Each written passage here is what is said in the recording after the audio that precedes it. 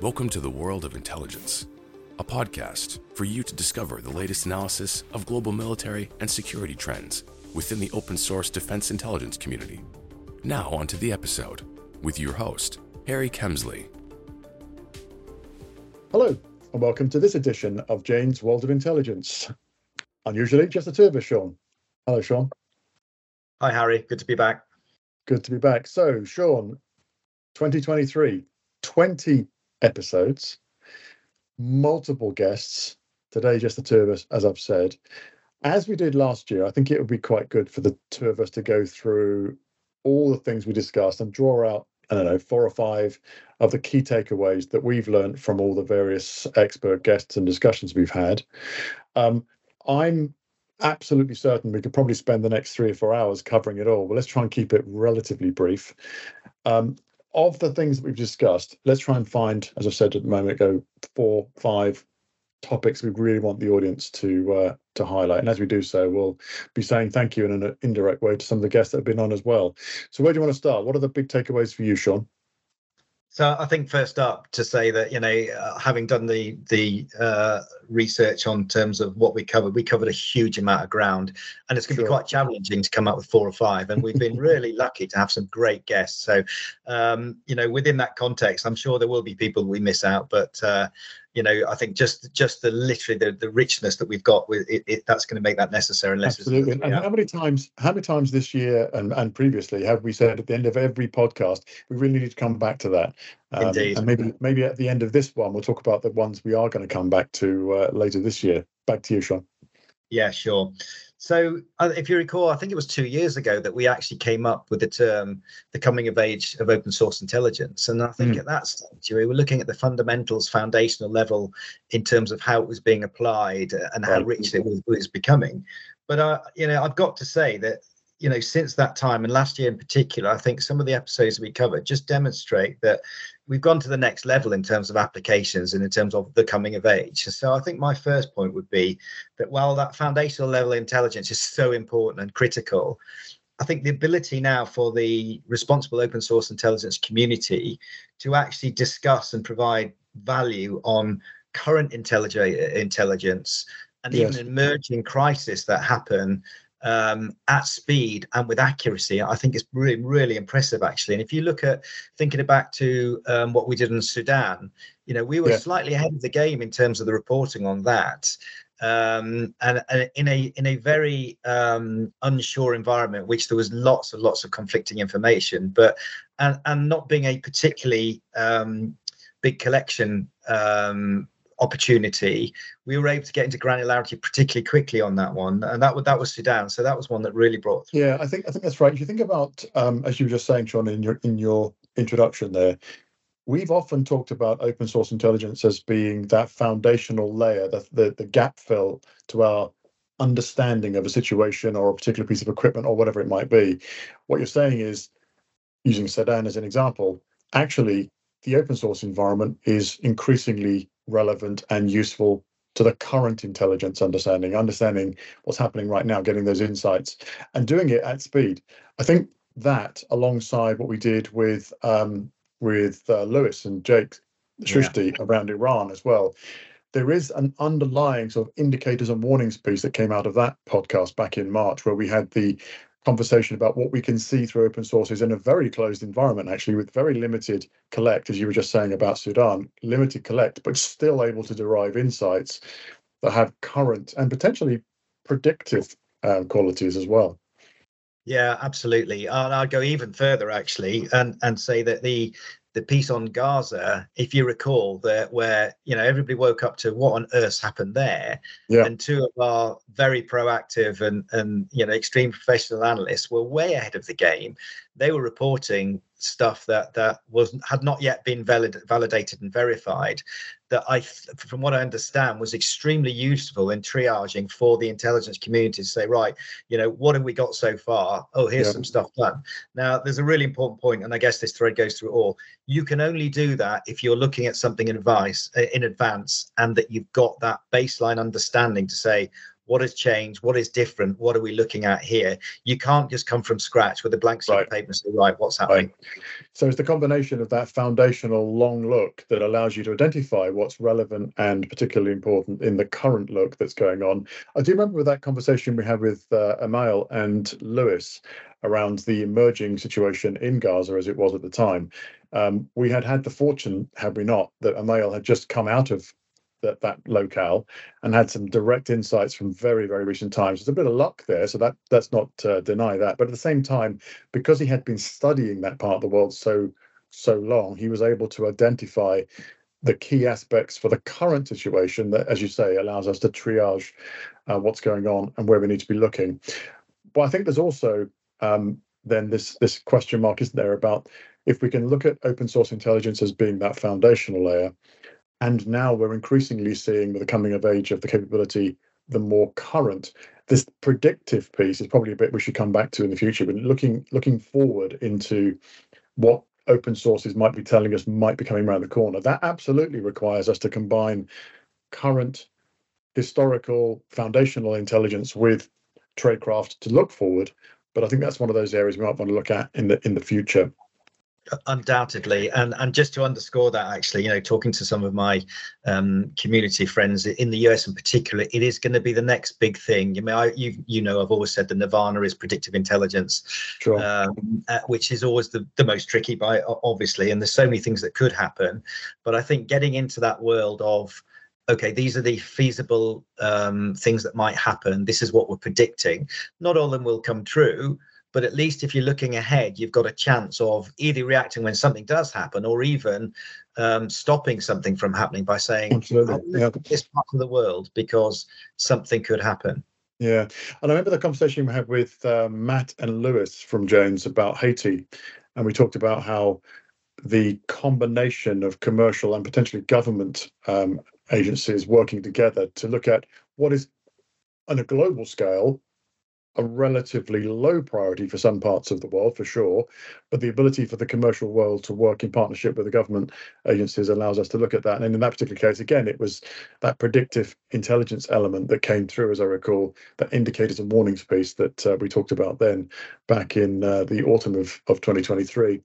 Well, look, one of the things that just while you talk about Haiti, slightly aside, but that was a really interesting one for me because it talked about sub-state activity, and the granularity and the detail you need to go into that is quite extraordinary. I'm not saying that you don't for other things, but to understand what is an incredibly complex, but that's right, I remember that now, non-traditional intelligence challenge, and yet we were still able to address that in a fairly comprehensive way. So maybe that's another element that we should look at in the future in terms of non-state.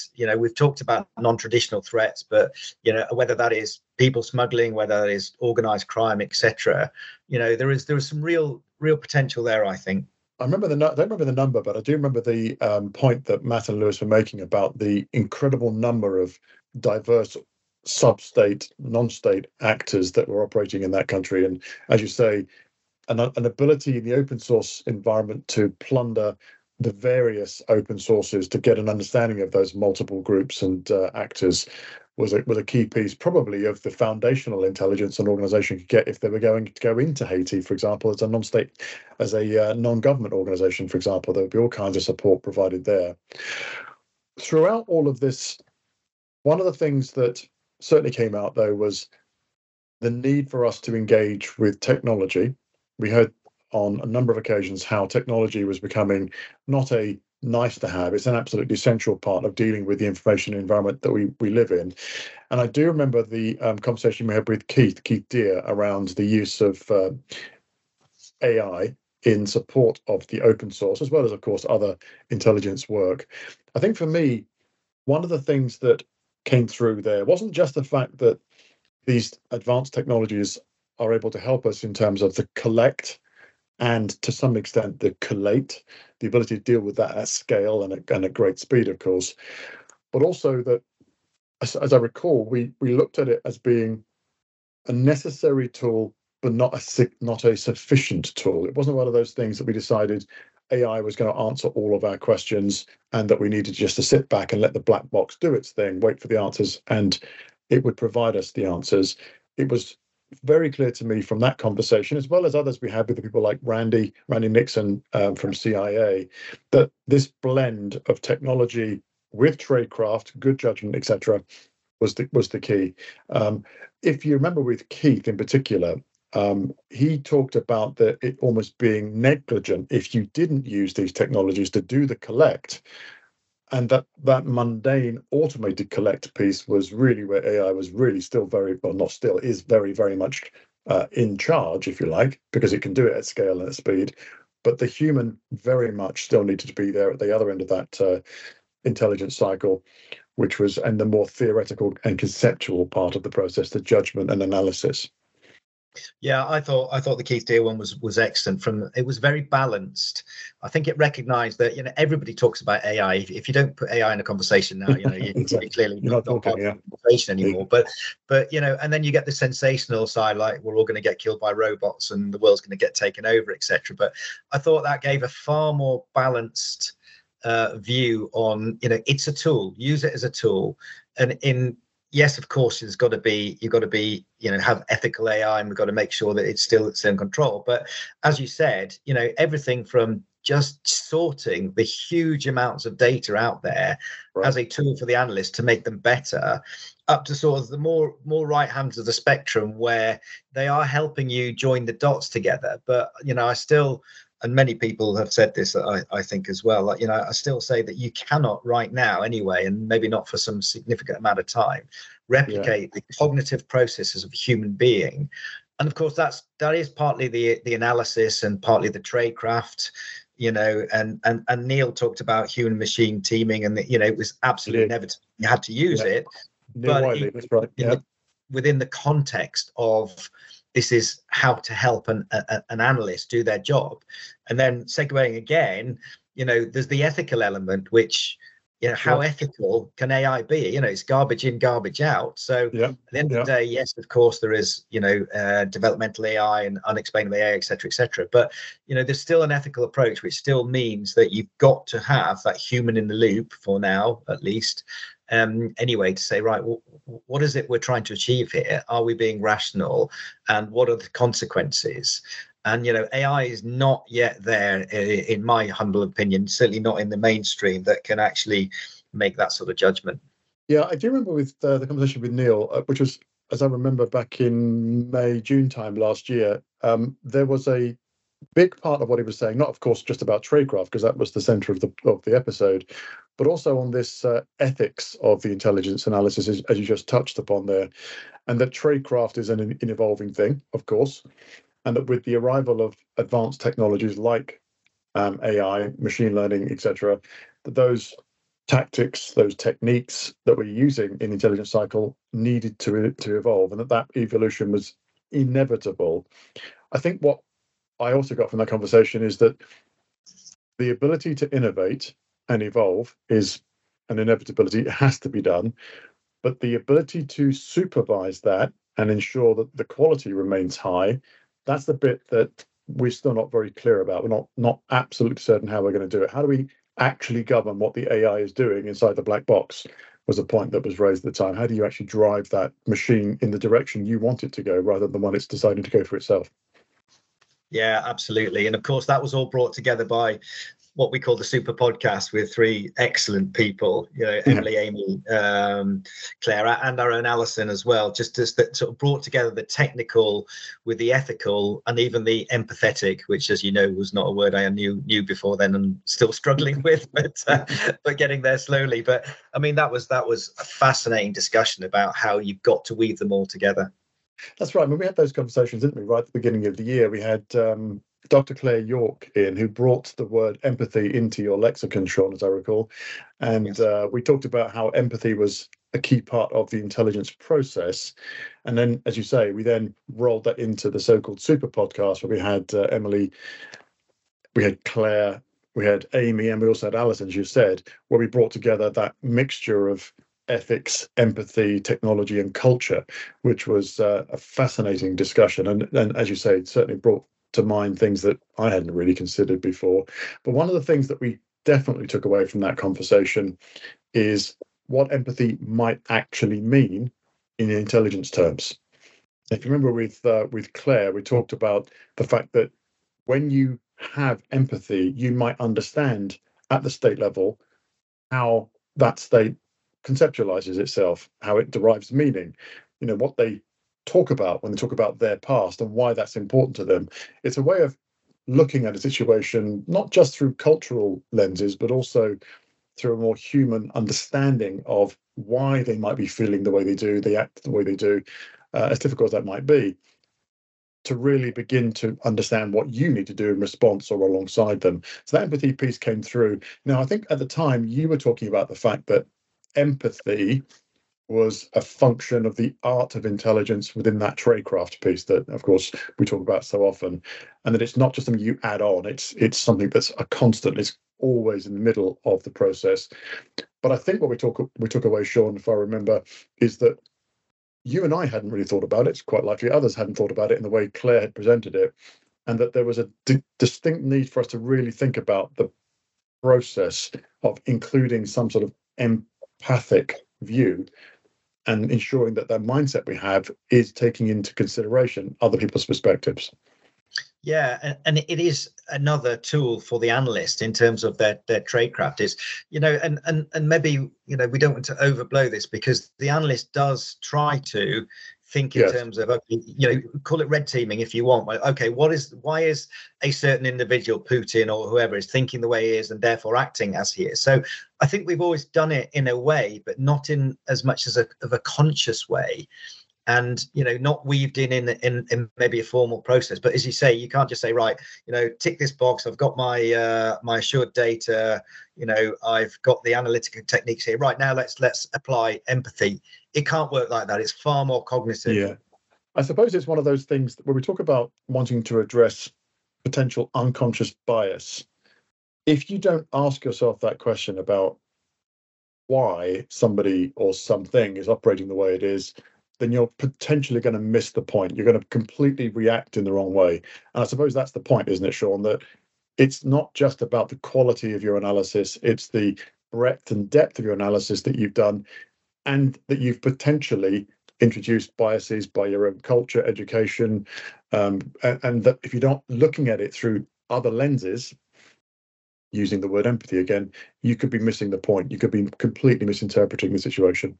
Yeah, absolutely. And that's actually quite a neat segue into my other really big takeaway, and which I know we're going to have to cover again, or we will, and we are planning to cover again, is misinformation and disinformation. Yes. I mean, talking about the unconscious bias, and again, maybe it's a bit unfair, but I still go back to the Al Ahly hospital explosion where, an individual from the BBC, made 2 and 2 = 7 straight away, probably because of their unconscious bias, maybe previous experiences where attacks had happened, and I would suggest that having probably been embedded within Gaza for a while, you have that empathy with the organization that you're there, because they're not all murderous terrorists. Immediately that unconscious bias went, oh, they've been attacked at a hospital. Now very clearly it didn't take as long as experts to go, there is no way that was a £500, £1,000, £2,000 bomb that went off there.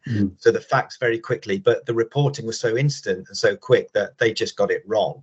Now, I guess if you lived the experience of Gaza and you have a variety of ordnance falling from the sky and creating damage, it wouldn't be hard, would it, to take a step from an explosion over by that hospital must have been caused by some air-delivered audience or artillery. It wouldn't be hard to make that step. I think the point you're making, though, is even though you are exposed to that conditioning, even though you might actually be in the middle of all of it, reporting from close quarters, you need to step back and just take a breath before you report that the Israelis have dropped an air-delivered or artillery-delivered ordnance on a hospital, because that is not what it turned out to have been. Indeed. Talking about mis and disinformation, though, we spoke to Di Cook, didn't we, back in the early part of last year, who, as I recall, we focused largely on deepfakes, the sort of imagery and video technologies that are available. For me, the big takeaway in that conversation was that in the so-called post-truth world, where many of us still believe we can see through falsehoods, we can see through the mis and disinformation that's around. The impression I got from Claire was that, sorry, from Di, was that actually is not the case. We're not very good at all at spotting fakes, particularly in the video and imagery world. She talked about artificial intelligence created deep fakes that were so good. Currently, the only way of really detecting them reliably as being fakes was to use other AI. So you end up with this war of AI going on in the deep fake arena, which for me, the big takeaway there was we're not as good as we think we are as humans at spotting deep fakes in the video and imagery world. Yeah, that was quite scary, actually. I mean, because she's doing her PhD research, she might have actually finished it now, actually. But it was obvious that I think it was more than 50% of the deep fakes that were shown to experts were not identified as deep fakes. Right. And that should worry us. I mean, it creates issues for open source intelligence, but it also creates opportunities, I think, because there's a real key role for open source intelligence there. And I've thought about this a lot more, and I know we're going to cover it. We have to, because it's prevalent in everything that we do now, misinformation and disinformation, know. But I guess context is one of the things that you need to help you understand that. So the classic one that everybody talks about in terms of the Pope in a puffer jacket. I mean, clearly the Pope is not going to wear a puffer jacket. Or is that just my perception? I don't know. But when you see things like that, you go, that can't be right. When it becomes more difficult, and there's been some ones with Donald Trump, you go, actually that could be realistic, but is it deep fake? Is it real? There's an example which I don't know if we covered before, but there was a chap in Germany, I think it was, who took a load of mobile phones as an experiment. He put them in a little hand cart, put them all on, and walked up a street in one of the big cities in Germany. And it may have been Google Maps, it may have been something else, but very quickly it'd be like, avoid this place because there's a huge traffic jam, because the data looked at what was transmitting and the fact that the phones were going really, really slowly, and therefore there must be a traffic jam or an accident there. Now, that, I mean, just as an experiment, but that could have been quite easily been it was disinformation, deliberate attempt to change patterns of behavior. But then I guess that example, which I hadn't heard before, that actually brings to mind for me that, so what do you do about it? I mean, how would you possibly counter a guy walking down the road with a trolley load of mobile phones, making all the systems think there's a traffic jam? I mean, I don't know. There must be an answer to that. I'm sure. I don't know what it is. But well, the answer is, and it's the first time I've used the word tradecraft. So, when you see something, you think, oh, right, what's happening there? There will be, CCTV cameras. There will be eyewitnesses. Right. Yeah. There will be people there that say, this is not happening. Of course. So straight to multi-source. Straight to multi-source, triangulate, get a different perspective. Is there a traffic jam there? Yeah, of course. CCTV, just pop it up and say, there's a guy with a trolley, but can't see any traffic. And that would have answered the question. He must have a few telephones in his back pocket. Yeah, interesting. I think of all the topics, and we'll come on to some other ideas for the coming year, of all the topics, Sean, we're going to have to come back to this mis and disinformation piece. With Di, we certainly looked at one aspect of it, which was fascinating, albeit worrying. But I do think we should come back and look at that in a slightly broader context, because if we believe open source is becoming a very powerful current and possibly predictive intelligence source, well, it is unquestionable that it's got to be reliable. And if it's full of disinformation, we need to know how to deal with it. It's got to be one of those things that we've got to get our head around, is how do we actually deal with it in the open source environment? I think it's probably true to say that it's going to be less of a problem in the closed information environment, because you have more control over what it is that your sensors are seeing and doing. I do stress probably less of a problem. I'm sure there's plenty of examples where you could refute that. But in the open source, it's the Wild West. Everybody can say everything. And as somebody said a while ago, everybody lies. So if you've got all the information out there and it's all mostly wrong, how do you weed out the good stuff from the bad stuff, the wheat from the chaff, so to speak? Yeah, I agree with that. And this is where responsible open source intelligence does play its part, and the tradecraft does come in. I mean, one of my real concerns at the moment is the Wild West, as you say, of social media, but also mainstream media. everything is instant sound bites now, and they do get it wrong. I'd like to think that some of the responsible mainstream media just gets it wrong, but I'm not sure anymore. So, and then there's that blurring area between what is deliberate disinformation, what is a unconscious or conscious bias, and what is partial truth. Now, as I said, there is a role to be playing for mainstream media organizations, but I'm not sure they're playing it certainly in the way that they should be. And that's where, open source intelligence organizations that can demonstrate their process, that can demonstrate their sources, that do that correlation, that triangulation, go, this is the ground truth, not my truth or your truth, but the truth.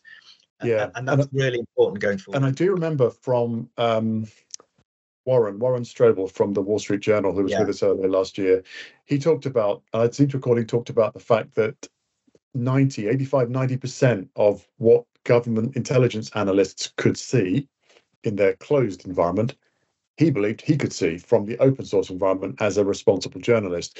Yeah. If that's true, and I'm not going to disagree or dispute that, if I take that at face value, then the responsibility of the Wall Street Journal and other media analysts is going to need to be very, very clearly thinking about the impact of what they're saying, trying to be as accurate as possible, for fear that they're actually creating more problems than they're solving by the reporting they're doing. Because if we're not careful, they become the biggest source of or at worst, disinformation, particularly if they're now able to see almost 90%, he was saying, 90% of what an analyst could see inside an agency. Just moving on from that then, just to finish off, because I've just touched on the Wall Street Journal, it's what's reminding me of it. One of the topics that we came up with in our conversation with Randy Nixon from CIA, Bob Ashley, ex of DIA, of course, was this partnership between the government organizations and the commercial providers. If you remember, we talked about that becoming a necessity, that the government organizations are going to have to start thinking. To be fair, I think they are starting to think about it. It's not like it's a brand new topic for them, but really understanding how do we bring together the classified and the unclassified community to mutual benefit and better understanding. Yeah, and this is a really big one for me, and I'm sure you're almost as frustrated as I am, having seen things from the other end of the telescope, where you don't trust industry and thinking, well, no, everything has to be done internally, and I can develop this, etc., etc. Well, the fact is that none of us can do it on our own. There are elements both of the government and non-government, commercial and non-commercial, that have to work together. And the frustration I have is that while discussions are definitely going on and we've seen them progress, and Randy has been great in that respect, as have others, but that conversation is not yet at a stage, a level of sophistication where, okay, what are we going to do about it? How does it look? Is there going to be for example, a US open source intelligence agency? If so, are they going to do everything themselves? How do you bring the commercial sector in? There are so many elements to that, everything from individual bias. And sadly, in our world, individuals still really matter. If somebody in an organization that's in the right level just goes, you know what, I don't want to do this, or I don't understand the need for it, then it tends not to happen. Yeah. So you need, for me, an enterprise level, but an enterprise level of engagement that says, right, we're committed to this. And by the way, never mind all the policies and the funding challenges and everything else that we've got to deal with. We need to make this happen. And let's have meaningful discussions and actually come up with a plan that delivers something. I mean, you and I have both been in discussions with government organizations where, you have a great discussion and afterwards, all of a sudden, nothing happens. And it's not necessarily because people don't want it to happen. It might be budgetary constraints. It might be just, the tyranny of the inbox, as I call it, that things don't progress. But we're going to have to do this because there's so many bad things happening in the world now. If you look at the threats that we're emerging threats and everything else, there is a huge amount of global insecurity from every perspective that we talked about. We have to do this together, and we have to do it in a clever way. I don't think we're there yet. Yeah, I remember the conversation we had with Robert Cardillo, looking principally at the imagery intelligence, geospatial intelligence world.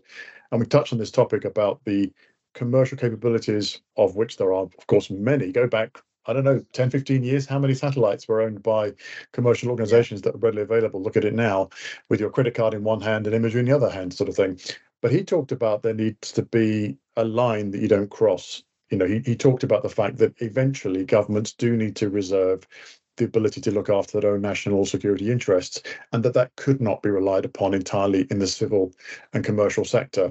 So I think when you blend those two topics, those 2 points together, you end up with this absolute necessity for a combination, a collaboration between the commercial and the government, but at the same time, a recognition that there are some things that the commercial environment is really good at and can do for and with the government, but eventually there will come a time when the government's got to do things for itself, for its national security requirements. Yeah, and that's absolutely right. And as you know, I've always been very, very careful to make the point that I don't think that open source intelligence can replace the intelligence community and all the other good stuff, but it does have an important role in the heavy lifting, in the data and some of the analysis as well. But it's got to be a true, I use the I word for a change, integration.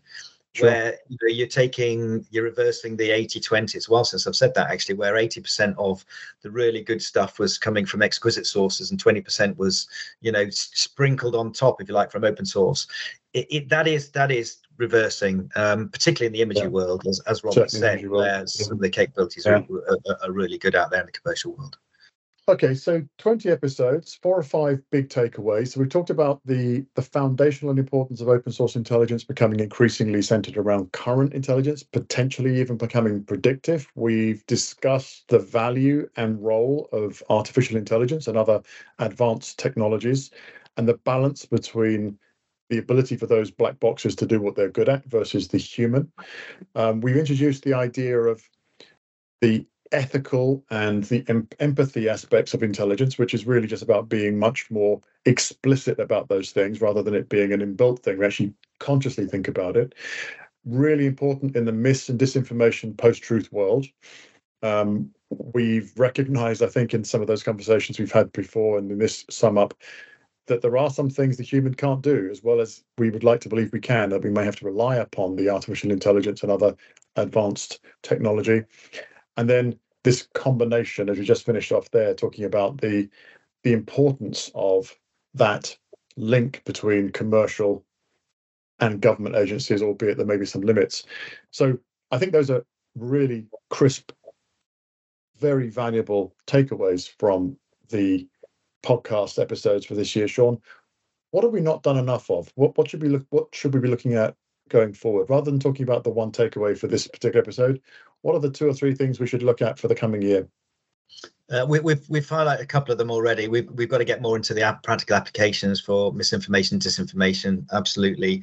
I think for me, the big one is, and it's being discussed a lot now, is the broad sunlit uplands, if you like, of intelligence, and that's predictive analysis. Predictive, being able to forecast, if you call it indications and warnings, but it's more than that. It's strategic foresight to say what are the areas in this world that we need to keep an eye on to see, are there going to be emerging problems, or are they there, we're just not looking at them? And there are certain hotspots in the world where we may not be as focused as we could be. The Balkans is one area, for example. Sure. Libya could implode this year. There's the ongoing crisis, obviously, in Gaza, and the opportunity for contagion, as I call it, around that area.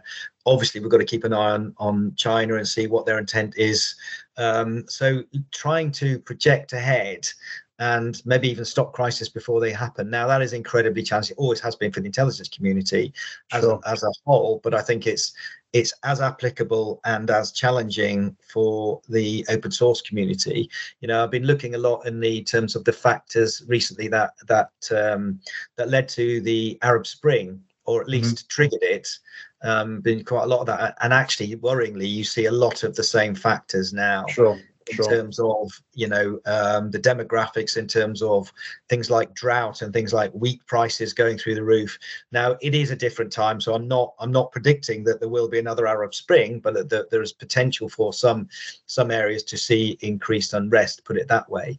So and that could have been predicted had we been looking at the right things at the right time. So that sort of some predictive analysis. Let's get our crystal balls out and stare into them to find out what the year ahead might hold. You mentioned mis and disinformation. I agree. We should probably will always come back to that. I suspect that will drag us back into AI. Yes. But as it does so, let's start looking at what are the practical applications of AI more broadly? We talked about videos and imagery in the mis and disinformation. We'll broaden it out to something slightly more generic, slightly more wide perspective. Similarly with AI, we talked about the importance of AI in the intelligence cycle. Let's now start looking at that more specific, more broadly into the defense environment. What are the applications of AI? And one thing that we sort of touched on with the relationship between government and commercial organizations, and then between government and non-traditional partners, is the sharing of intelligence. I think we've obliquely touched on intelligence sharing, but I'm sure that recent conflicts, ongoing conflicts in Ukraine and probably other parts of the world, are really testing some of those security officers who are driving very hard to say, no foreign, you can't share this with anybody. Well, actually, I do need to share. I do need to share because that non-traditional partner needs to know the following three things because they're part of our coalition. That's a genuinely big problem, but it's probably bigger than that. So let's look at that for me, Sean. I think of the ones we talked about, predictive analysis, yes, AI, of course, mis and disinformation, it'll be ongoing. But I think as well, intelligence sharing, we should try and bring that in as well. What do you think? Yeah, it's a very good point. And as you know, it's very close to my heart. And I think most podcasts we've actually touched on it, but you'll be pleased to know that I do have a guest in mind that is very used to very good. sharing of intelligence. So look forward to that in hopefully the coming month, actually. But wasn't that also your role at the DIA when you were there as deputy director? Indeed. One of my main roles was to try and inculcate increased sharing within the Five Eyes community, right? Which was an interesting challenge in itself. We made headway. Still a long way to go. Well, what I'll do then is I'll light the touch paper between you and the guest and sit back and just listen. All right. Well, look, I think we've got 4 or 5 topics there which we've drawn out from this last year. We've done over 20 episodes. Let's see what FY24, the whole year ahead of us, brings. I think the 4 topics we talked about sound like good ones to start with, but I think I should finish by doing 2 things. First of all, thanking you, Sean, as ever, for the huge amount of effort and work you put in preparing these podcasts, because you do most of the heavy lifting on that front, and I am very grateful. But secondly, but by no means least, I would really like to thank our many guests we've had this year. We've had some outstanding guests through the year, and if we haven't mentioned you by name, and you know who you are if you listen to this episode, thank you very much. I am very grateful for the effort and time you put in with these podcasts. They've been great fun to do. I've learned huge amounts. I continue to learn a load. So thank you to you, Sean. Thank you to the guests. And of course, thank you to the listeners who've come back and listened to you and I droning on. Indeed. No, it's been my pleasure. I really enjoy these. We get a lot out of them, and hopefully so does the audience. And yes, thanks very much for fantastic guests we've had. Universally, they've been excellent. But I agree, the very last point is the listenership. I'm staggered at the breadth and depth of people that actually take the time to listen to our podcasts. And as ever, and I know you're going to say it as well, but if there's anything that you think we should have covered better or haven't covered at all, or would just like to hear about, then do drop us a line and we'll have a look at it. Absolutely. And I do think we should start going out to some of those locations we've discovered are listening to us, particularly in the Canary Islands. I think we should need to do a podcast recording in the Canary Islands just for fun, or if not that, the Caribbean, which are also big listeners of ours. So without further ado, Sean, thank you for everything we've done together in FY23 in the year of 2023. Let's see what FY24 2024 brings. Thanks, Sean. Absolutely. Thanks, Aaron.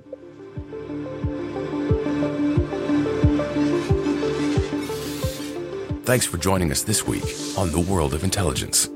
Make sure to visit our website, janes.com/podcast, where you can subscribe to the show on Apple Podcasts, Spotify, or Google Podcasts, so you'll never miss an episode.